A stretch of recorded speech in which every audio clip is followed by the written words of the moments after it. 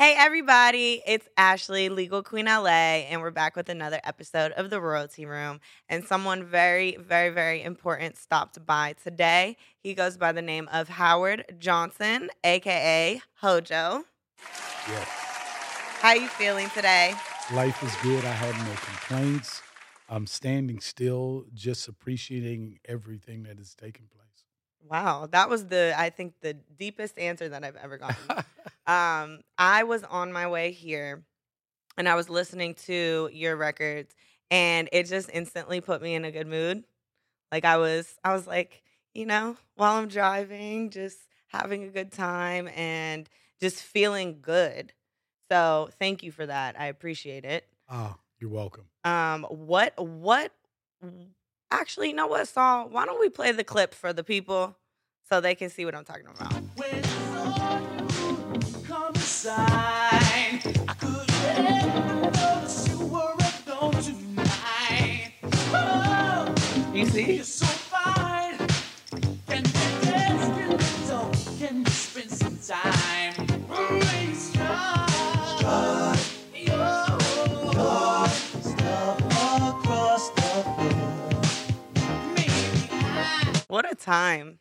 Yes, it was special. Yeah. It was definitely special. Did you know that Kashif, Teddy Riley, Keith Sweat, that really was the beginning of hip hop? I absolutely do know that, and I am so happy to hear you say that because I've been watching and attending all of these 50th anniversaries of hip hop things, and I just recently looked at my friend and said, "Why has Teddy Riley not been on any of these things?" And they said what everybody else says. What does that have to do with hip hop? I'm sorry. Yes, yes. People quickly forget. You got to remember that America is really based on a fast food mentality. Oh, tell me more about that. Well, I mean, once upon a time, Burger King really changed things when they said that you can get a meal for under 60 seconds. Mm. That's when it started breaking up the family amongst other political things that were taking place during that particular time. But it was just said that, hey, now mom is starting to work. And when mom was working, who was going to cook dinner? Mhm. So it was just easier to go to Burger King and get your meal under 60 seconds, or go to Kentucky Fried Chicken and go through the drive in because they never really had drive ins before that, except for a drive in where you would go sit in the car and. So a lot of things changed at that particular time. And then when an artist would become 25, 26, 27 years old, all of a sudden it was like, well, you're kicked to the curb and where's your cousin? You got a little brother that sings or whatever. Then they started to manufacture artists. Wow. Wow, the correlation, I didn't see it before, but I that's probably the most accurate thing I've ever seen. I know I've spoken to a couple of people who have told me, "Oh yeah, by the way, I'm not really this age.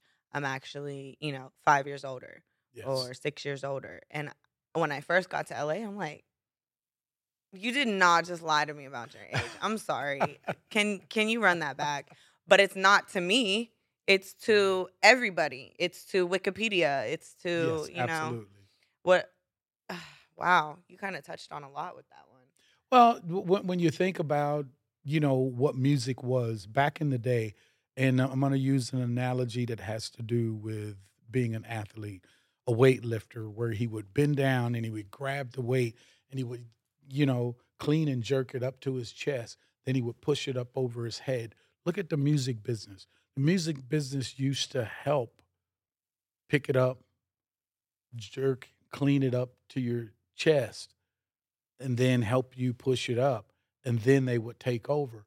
Now, record companies go, "You got it? Oh, we'll take it from there." They Mm. let us do all the work, or they let the new talents do that work, or they create that character and it's already propped up. So that's why you see the musicianship from myself or a Kashif or a Teddy Riley, those guys from that era. They could play everything, they could do everything. Now, a guy can go on his computer and think about GarageBand. Mhm. where you can sit there and make a song on an airplane. Right. Anybody can make it, and there's a manufactured beat that's already there. Oh, give me a beat like the Funkadelics, or give me a beat like the Spinners or whatever. Type beats. Mhm. Exactly. So the whole process has changed, and I have no qualms against moving forward and passing the baton. But when you pass that baton, when you run, let me see you run without all of the bells and whistles. Mhm. Let me hear you sing a cappella. Let me hear you, do something where all the bells and whistles are not ringing and blowing. Right. You know. No, honestly, I've asked that a couple of times. How do you feel about the accessibility of music today, compared to in the beginning? But I do want to ask you, what was your experience like entering the music industry in the time that you did as a young black man coming into stardom? Wow, that's a complex question because when I came into the industry, I was already in the industry. And what I mean by in the industry is that both my parents were singers, not professional singers. I grew up in the church, so my parents sang in church. So with that, I was already exposed to singing in front of an audience. I was exposed to performing without music because I grew up in a Church of Christ where they didn't have music, so I had to sing a cappella. Um, so I was already exposed to it, and a slight story of how and where I was discovered in Miami Beach, singing at a nightclub, making $45 a week, singing 6 nights a week from 8 o'clock till 3 o'clock in the morning $45 for the entire week. for the entire week. Whew. And in that process, I had taken a week off, and I found out when I came back, the rock group Yes, had came through, and they wanted me to be in Yes, and I just kind of took it with a grain of salt. Yeah, whatever. So that following week, a real good friend of mine from high school, Lulu, called me on a Thursday night and says, "Hey, some people are going to come down and hear you sing tomorrow night." I was like, "Okay, whatever." Um, Three guys showed up. One of the guys had on a red and white halter top, red spandex pants, and cowboy boots. And I thought that was pretty strange, so I was making some inappropriate jokes. And now I was only singing background because there was a problem with the lead singer, a little jealous of my voice. So I was playing percussion because I, grew up in Miami, Coconut Grove, with a lot of Cubans. So percussion was my thing. Mhm. So I was like, oh, cool, I'll sing background. So that particular night, he had laryngitis and reluctantly asked me did I know the show songs, which was 3 songs. Uh-oh. It was Al Green's Love and Happiness, Lenny Williams' Choosing You, and Masquerade by George Benson. So I did the show, and there's only 5 people in the club, but I sang like it was my last time. And to give you a little bit of paying forward, what I would say to young people that are doing this or anything that you're doing in life, give it 100 every time because you never know who's watching, who's listening, and who you may inspire. So I gave it 100%. It didn't matter whether it was 5 people or 500 people. So the 3 guys came to me after the show and asked me, could I come to the hotel the next day? And I was feeling a little strange because I was having a problem with the spandex pants. So, so I showed up the next day, and it ended up being the leader of a group, and the guy's name was Sandy Toronto, and the name of the group was called Tornado. And make a long story short, the lead singer that was leaving the group was a guy named Larry Alexander, who was Phyllis Hyman's husband, and he was beginning to manage her. So that's how I got the job. 6 months later, I had a pop hit that I co-wrote with Sandy. If you want it, you can get it with your love. That's exactly what I was listening to on the way. Right. So you never really know until you put yourself in that position. And the saying that a lot of athletes say that, I'm always ready. I don't have to get ready because Mhm. I'm already ready. So that's the kind of thing that I try to instill in the next level is to be ready because you never know what's going to be asked of you, to do what it is that you need to do. So, voila. I appreciate that. And since you were already involved in the industry, but once you stepped into that light with that song, how did anything change? What were some of the challenges you faced? Challenges. Well, being a singer, a real singer. Let's be clear. um, Challenges. Wow. He said it was smooth sailing. No, it wasn't smooth sailing. My dad told me this. I quote my dad a lot. I lost my dad 10 years ago. And my dad says, son, whatever it is that you're going to be in life, be the best. If you're going to be a janitor, be the best. You want to be a singer, be the best. But remember, the best is unknown. Mm. If you're a singer, if you're a musician, if you're a janitor, whatever it is, be it. So I'm not going to do a janitor's job. I am a janitor. That's what I do. I don't sing for a living because I don't think I did very well at it. I live to sing. So I look at singing totally different. Because look at it the way that I look at it. You don't have to look at it this way.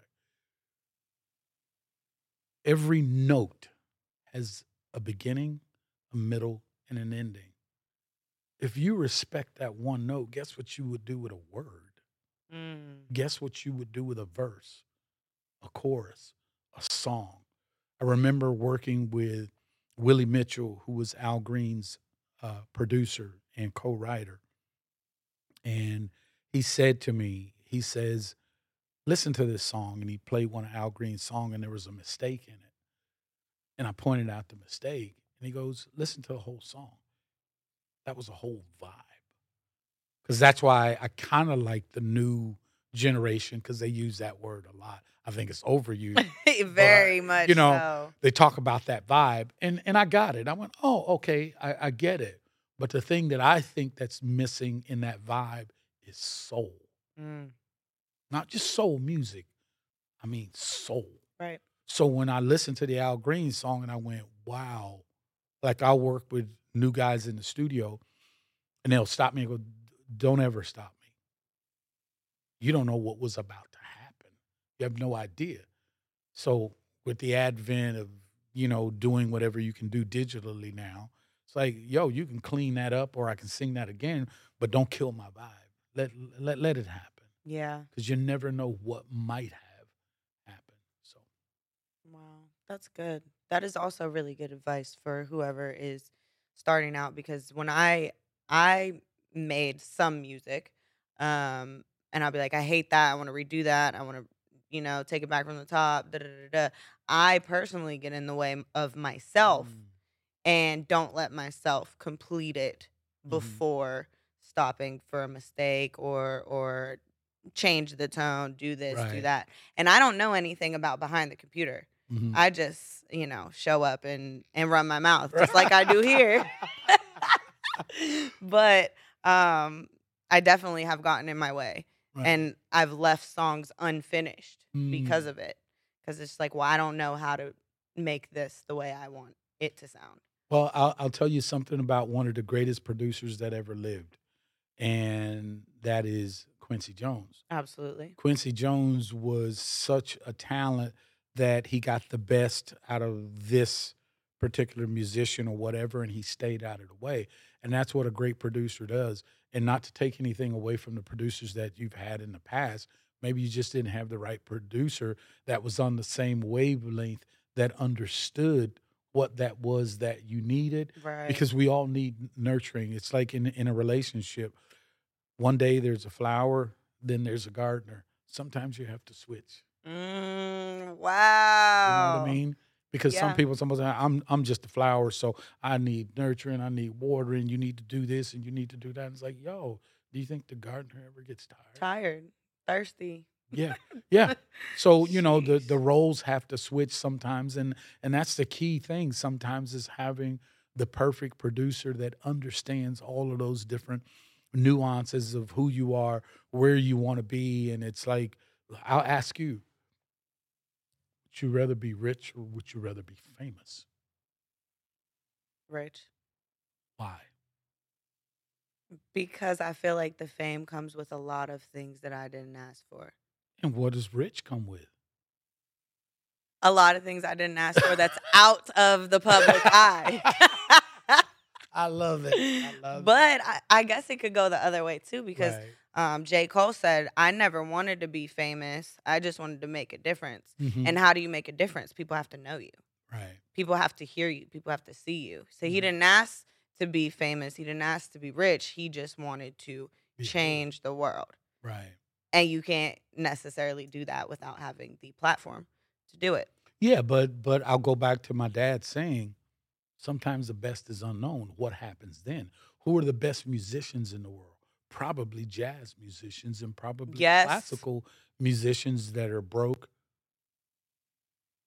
Yeah. Some of the best artists in the world. Do you think that Michelangelo and Picasso and all of those guys, and maybe they're exceptions to the rule because they were famous during the time that they were doing it, but all of the other artists that are famous after they're dead in their work or whatever, you know what I mean? How many die broke and lonely? Yeah. You know what I mean? I just learned some crazy history about Frida Kahlo. Mm, That is yes. quite possibly one of the saddest Yes, it is. stories Yes. I've ever heard of. Yes. God rest her soul.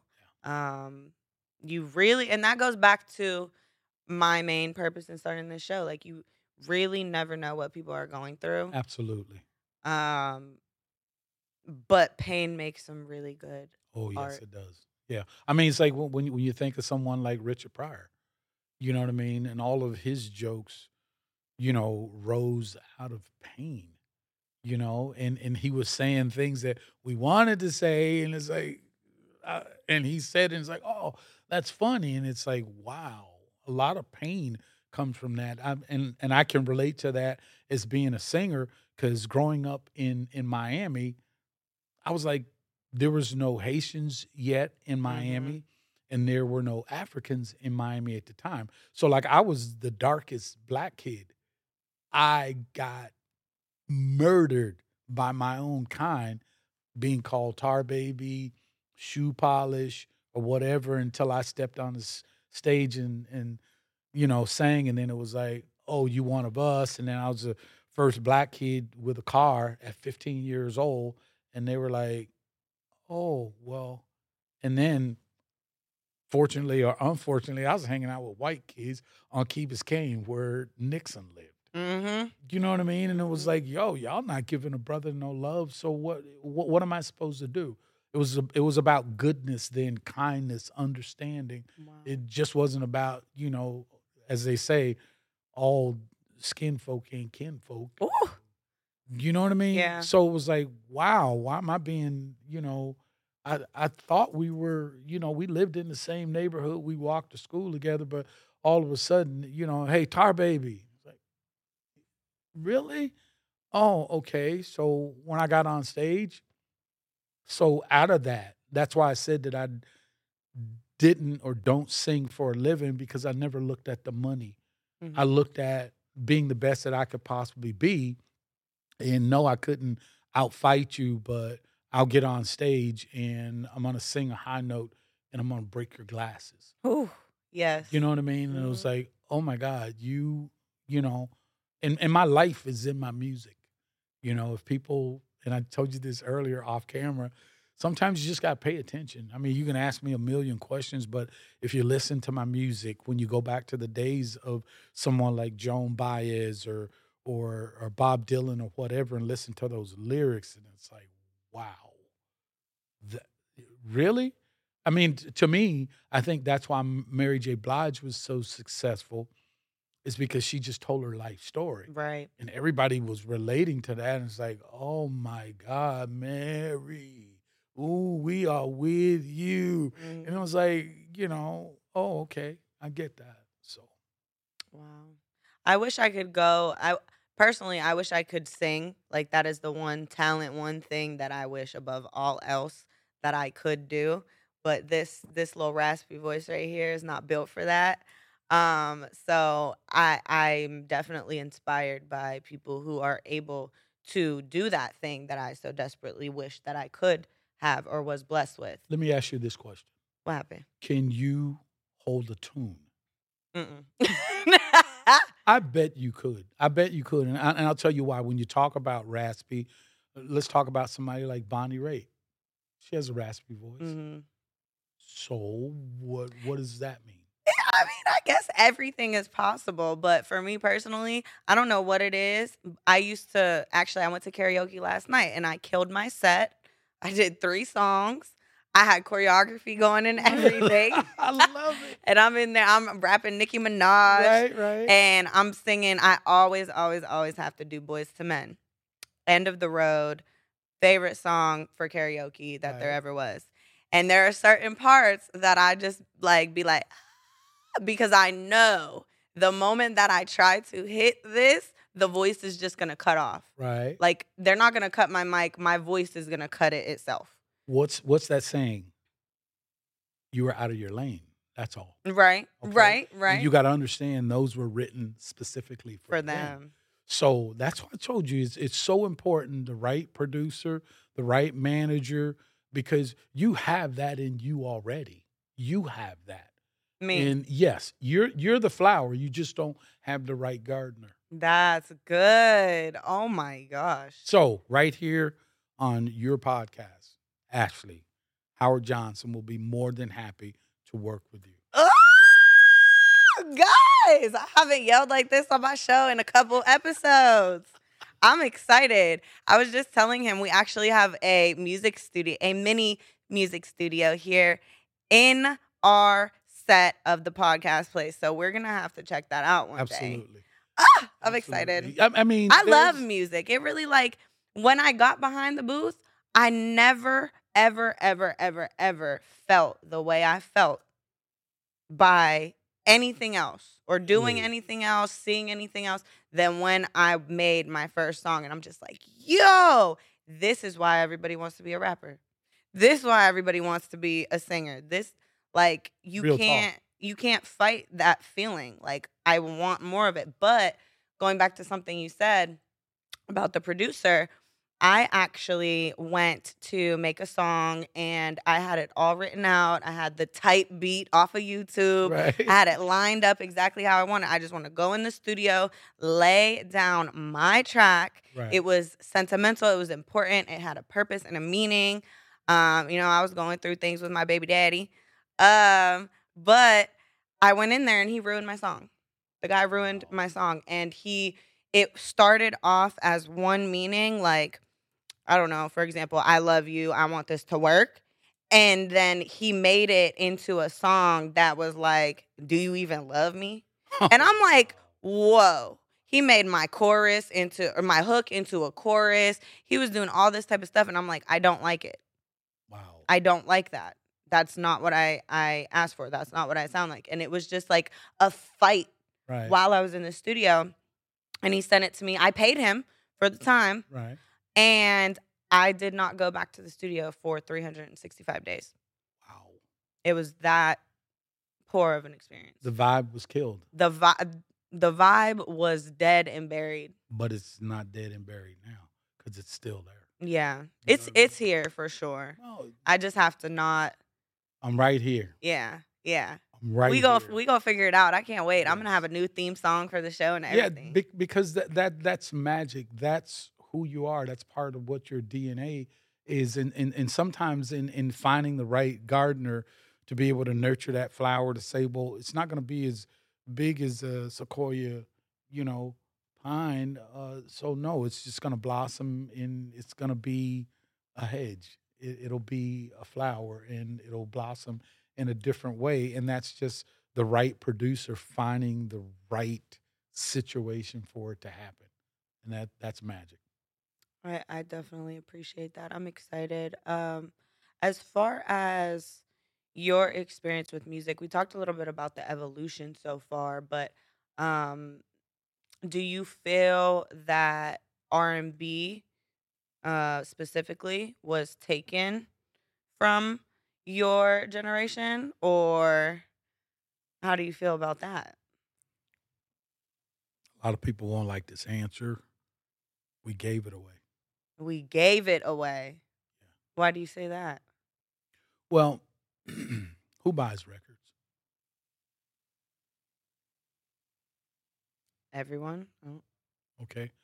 So if you give everyone what they want, why would they go anywhere else? Mm. So whatever we made as artists, the riches that a lot of artists made.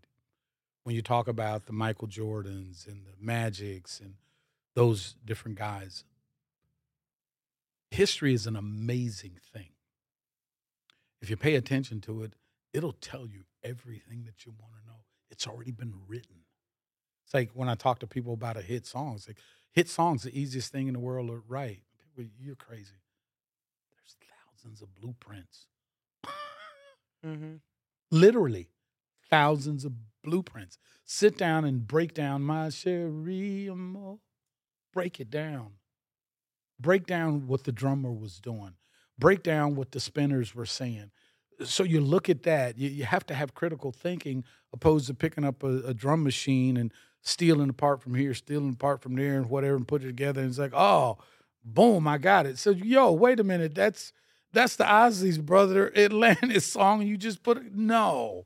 And rest in peace to our Isley brother. Yes, absolutely. So, so it's there to be taken if you put the work in. Mm-hmm. But I'll go back to, I digress. Mm-hmm. We gave it away because we weren't paying attention. We were kind of getting paid back in the day, but not a whole lot. We get $200,000, $300,000 for a record, but then it'd cost us $180,000 or $190,000 to make the record. You know what I mean? But then you're out on tour and doing whatever, and instead of going out and getting the Ferrari, sorry, and yeah, you want to invest or whatever. But when you look at that, if we had pulled together, that's what I like about the Diddy's, Jay-Z, Nas, those guys, they collaborated. I was like, number one, I would never do a CD. Well, I wouldn't do a CD anyway. I'd do vinyl. I'm old school. I would never do a CD with 17, 18 songs on it. To me, it's unfathomable because how can you focus on 18 songs? Oh my gosh, thank you, because Chris Brown has put out albums with over 40 songs on them, and I can't even focus for the first four. No, it's like you go back to what we did. We need quality over quantity. Yeah, 8, 9 songs. I mean, my new record has got 11 songs on it, which will be out. Plug time in January, called Compelled. And it has 11 songs on it, but it's actually only 44 minutes long. Wow. It's vinyl, so it's 22 and a half minutes on one side, 22 and a half minutes on the other. I can't wait to get it for my sister. We just got a record player. Oh, boom. There you go. So yeah, we kind of gave it away because we didn't band together. When you go back and you look at the film company, United Artists, Google this. United Artists was actually started by the actors because they got tired of what the big heads were doing at Warner Brothers and all the other film companies. So they started their own thing. So why wasn't there a United Artists back in the 80s or the 90s or whatever before a record company started handing out $1 million to go and do a record? And then some of us old guys, and I mean, I loved Bobby Womack. Loved Bobby Womack. They gave Bobby Womack $1 million at MCA. He went out and spent it. Didn't do a record. It's like, come on, you got to be kidding me. Yeah. Tomorrow's not promised to nobody. So how could you just squander, piss that off? And yeah, you can do whatever you want to do, but what is given to you guys as far as music. Some days I spend 4 or 5 hours a day on Instagram or Facebook or in my DM just saying hello. Thank you. I appreciate it. I'll stay after a concert 3, 4 hours on the top of a limousine, just signing albums, signing autographs, taking pictures because it's the least that I can do to give Yeah, back. absolutely. You know what I mean? And I think that's missing And now. honestly, yeah, that is a very like music is so powerful that when the artist that you're going to see or the artist that you spent your money, your time and all of your everything devoted into this artist and they leave like immediately after a show Absolutely. or they leave after two songs or whatever it may be like that leaves such a poor taste in your mouth for the artist. But honestly, Absolutely. it's heartbreaking because it's like Absolutely. but huh? Yeah. And I've had many experiences where I've met artists even way before I came to LA, in high school and college.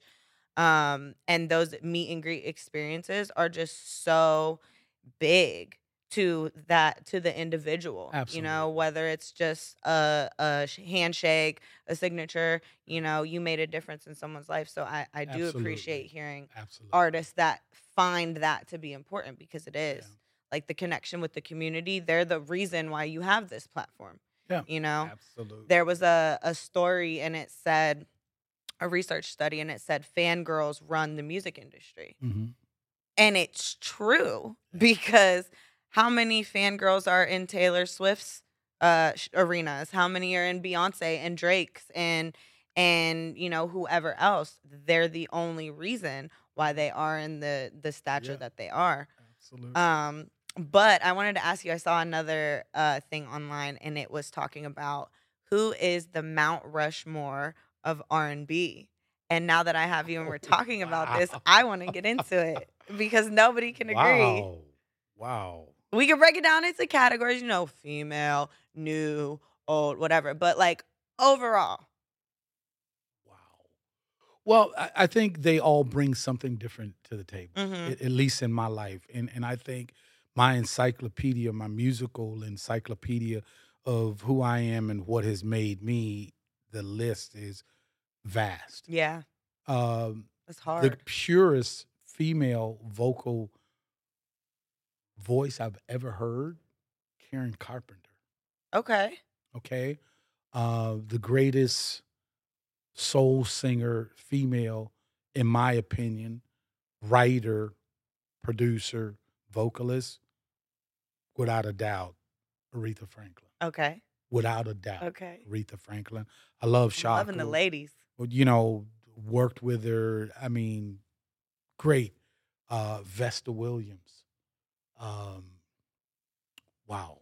I mean, the list is very long. It's hard. Men, Ronald Isley. Mm-hmm. Absolutely. I have to tell you the story with Ronald Isley. I was with Battle Cat, DJ Battle Cat, very good friend of mine, and we were going into the City National Bank, and we were opening the door. As soon as we opened the door, Ronald Isley was with Angela Winbush, and they stopped. We locked eyes, and he started bowing to me. I was like, What? yo, Mr. Isley, no, stop it. Stop it. It's like the next level. For the love of you, I love that. you gotta be kidding. And it was like, he says, you don't understand. And I tell a lot of people this to this day.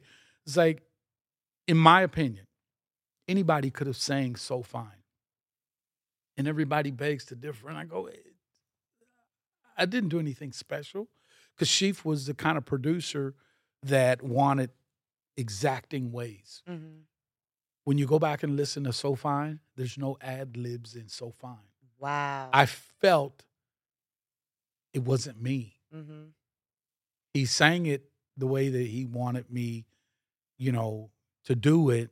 And I was like, okay, so I really have to focus on putting me in what you want. But it was still me.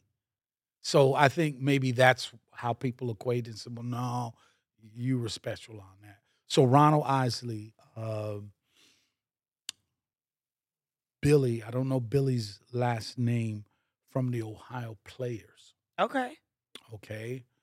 Um, one of the lead singers from the Funkadelics with George Clinton. I don't know his name.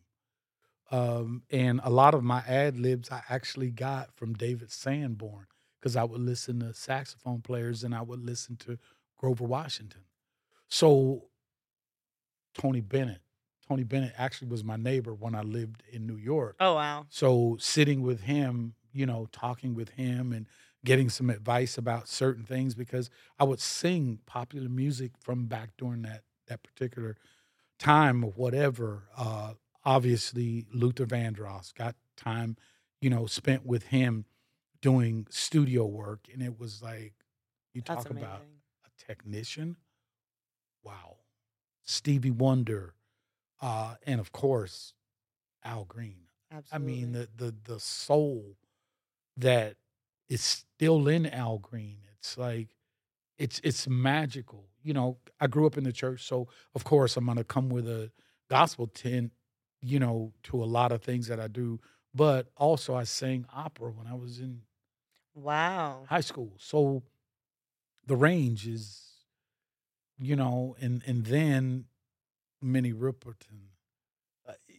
I got 5 octaves. So I'm really all over the place, Hmm. so to speak, or whatever. And the list can just go on. Levi Stubbs from, the Four Tops. I can just go on and on and on. The things that I listen to, what I listen to now. Am I influenced by any artists now? I was just going to ask, who do you listen to of new artists? Well, my daughter. Okay. Well, no, she's not a singer. She can sing and she can whistle. Oh my God, she's incredible. Um, when she gets into my car, or my truck, says, "Play your song list. Let me hear, what you're listening to." And at some point, I'm gonna let her produce me Wow. because she tells me, "Dad, you need to do something like this." And I'm Hmm. like, I don't I know. love it. That ain't got no soul and this, that, and the other. I said, forget that. It's got a vibe. You'll bring the soul. You'll Right? bring the soul. She got the So vibe. so yeah, it's I really don't. I mean, I listen to classical music a lot of Mhm. times when I'm in the car because I'm hearing different things because like I want to write an opera. Eh, I do country and western. A Yes. lot of people don't know that that I'm a cowboy. I wrote the theme song for the Bill Pickett Rodeo. What? You know what I mean? So life is full. I want to be a part of it. I'm also doing an album, and you guys are hearing this for the first time. I'm doing an album next year called Photosonic. Hmm. I'm a photographer, Oh. and I shoot with a Rolleiflex, and I shoot with a Leica, a Q2 monochrome. I love black and white, so I'm matching my pictures with my music. I love that. You know what I mean? So, and I really have to thank Michael Jackson and the movie industry for that Hmm. kind of love because like I'm a big movie buff. I go to the movie more than I care to tell people. What's the last one you went to see? Oh my God. The newest movie, The Burial with Jamie Oh, with Jamie Foxx. Foxx. Yes. Oh, I was supposed to go to the premiere of that one. oh my goodness. Jamie It's Foxx. great. Yeah, he took me to It's a another lawyer movie, Yes, everybody. yes. He took me to another level. He took me to another level. And, so I have to thank Michael Jackson and, the movie industry because what Michael did with Thriller, Hmm. you can tell a story. And like they always say, a picture, is 1,000 words. So I wanted to be able to integrate those two things in the launch. And you're getting a first again. Oh, yeah. The launch of Compelled next year in January, I will only do a set of 6 songs. And in the 6 songs, none of them will be on the album. Oh, Okay. And on the album is going to be a short movie. that's amazing. And I'm going to show the short movie, and that will be in video film form. But I'm also doing 11 to 12 videos, but in um, virtual reality. Wow. So I'm basically doing 24 shoots, This is film crazy. and virtual reality. It's another level. Yeah. It's another level. You won't, and I won't say ever, but I'm gonna say ever. You won't ever see me on an oldie goldie show doing one hit and disappearing. And hey, Howard, here's $2,500. I make more money selling cows. And you meant that too. You know what I mean? So I think the audience for the past, my first hit, If You Want It, came out in 1979. So Fine came out in 1982. Mhm. So the subsequent albums that I did up until this point, you're going to put me on a show for 15 minutes? Right. No. Right. And I appreciate that too, because I feel like you're the type of artist that people wish their favorite artist was. Because now nobody has the time. Nobody cares about their fans. Nobody cares about who's paying money and supporting them. Nobody cares about giving people an experience. They just show up and collect a check and pass go. And I thank Beyonce for that. Beyonce, thank you. Because Beyonce said there's no more concept albums. And that's what kind of spurred me on. And I went, oh, I got some concept for you right here. Okay. You know what I mean? And it's not, when you hear the new Compelled album, it's not the typical So Fine or If You Want It. It's an amalgamation of a bigger picture of who Howard Johnson is, and it's still only a snapshot of who I am. Wow. What would you say in all of these creative projects, what inspires you today? Like, what gets you up in the morning or gets you into the studio? Well, what got me up this morning was you. Coming Well, through. thank you for waking up this morning, because Boom. I'm glad we have you. I'm glad to be here. There's inspirations. Some mornings that I'll post on Instagram. I go hiking, in the mountains and stuff, and just not playing any music Mhm. and just listening to the symphony of the crows, the birds, the crickets, Silence. the coyotes, and those are the kinds of things that inspire me, that make it keep turning in my head. I'm inspired by hearing helicopters. I'm inspired by my dogs barking. So I'm inspired by life, because in 1997, one of my horses flipped over on me, broke my pelvis and broke my back, Oh my God. and I was paralyzed for 9 months.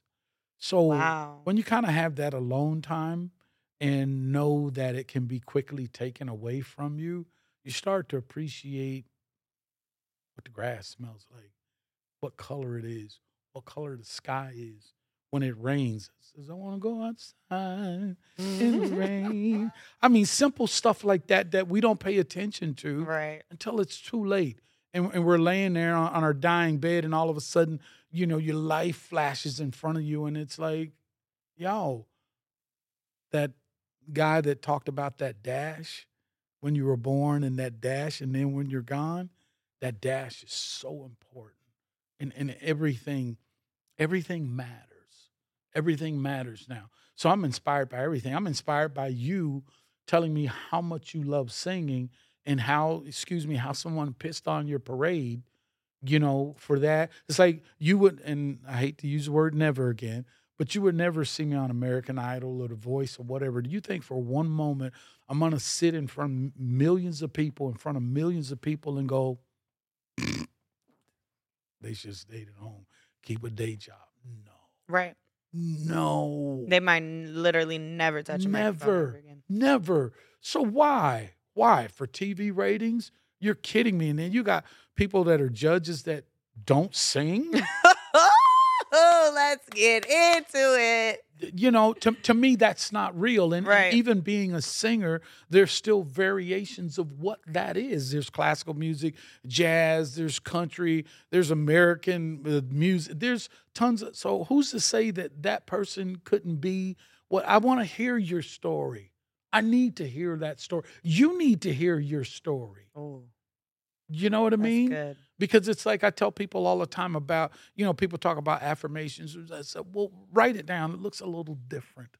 It looks a little different than when it's in here. Right. So when That's you put very it down true. on a piece of paper, and then you've got that gardener that's she's giving you all their attention. Ashley, what is it? Talk to me. How do you feel? Why do you feel that way? I got you. This man gonna have me in the studio crying and some more. I'm ready. Y'all gonna hear it first. But my last question I want to ask you, looking back, would you change anything about your experience in the music industry and life so far? Wow. No, Period. because it would No, but or No. just no. Period. No, period. Because it would change everything. I mean, how many movies have you watched? And so I just want to change just one thing. It changes everything. Yeah. It changes everything. Okay. That particular night that I got discovered, okay, I could have been pissed and said, yo, dude, it's on you. Do your thing. And I would not have been here right now. Right now. I had taken the civil service test in Florida to become a mailman, Wow. to deliver mail for the rest of my life, my working life, Wow. because I didn't think anybody believed in me. I've never said this story publicly. When I was singing at church, in the Church of Christ, I think I was 10 or 12 years old or whatever. And I remember, every Sunday, they would have different people get up and lead the song. And I got up to lead one day, and one of the guys there, I'll name his name, said that I was too black to sing, color-wise, because he was a fair-skinned, older gentleman, too black to sing. What does that even mean? I don't know, but it hurt me deeply. So we're on the way home, and I'm sobbing in the back seat. And my dad stuttered. It's like, well, boy, what's wrong with you or whatever? Well, Mr. Brother such and such said that I was too black. And my dad was turning around, and my dad carried a gun. Ready. I know he was My ready. Dad Whew, reached up I kn- under the seat, and my mom, with tears, begged him, Let's go home. please, Frank, please. I'd have turned around. With the way I drive, nope, no. So, but what that means to me, that I have to look you in your eyes and tell you this. Whatever it is, good, bad, or indifferent, whatever it is, do it, follow it, but understand this, that there's another side to it. You see all the glory, you see the big car, the limousines, the Rolexes, and this, that, the other, but there's an underbelly. It's frightening. When you hear the story about Michael Jordan and how hard he worked, but you only saw the dunks and all the other stuff. Right. You didn't see, and like the thing with Kobe, that's what I love the special with Kobe. When they were talking about Kobe, it's like, yo, they stayed out till 4 or 5 o'clock in the morning. They saw Kobe coming downstairs. He was going to practice. Practice didn't start till 8, but he's at 5 o'clock, 3 hours before, putting in the work. And a lot of people don't want to put in that work. I can't even wake up before 10. Ooh, we can make change that. What? Change that. But it'll We be go, it's it'll a work be in magical. progress. But Yeah. it'll be magical, because you'll be surprised. Sometimes you gotta understand this.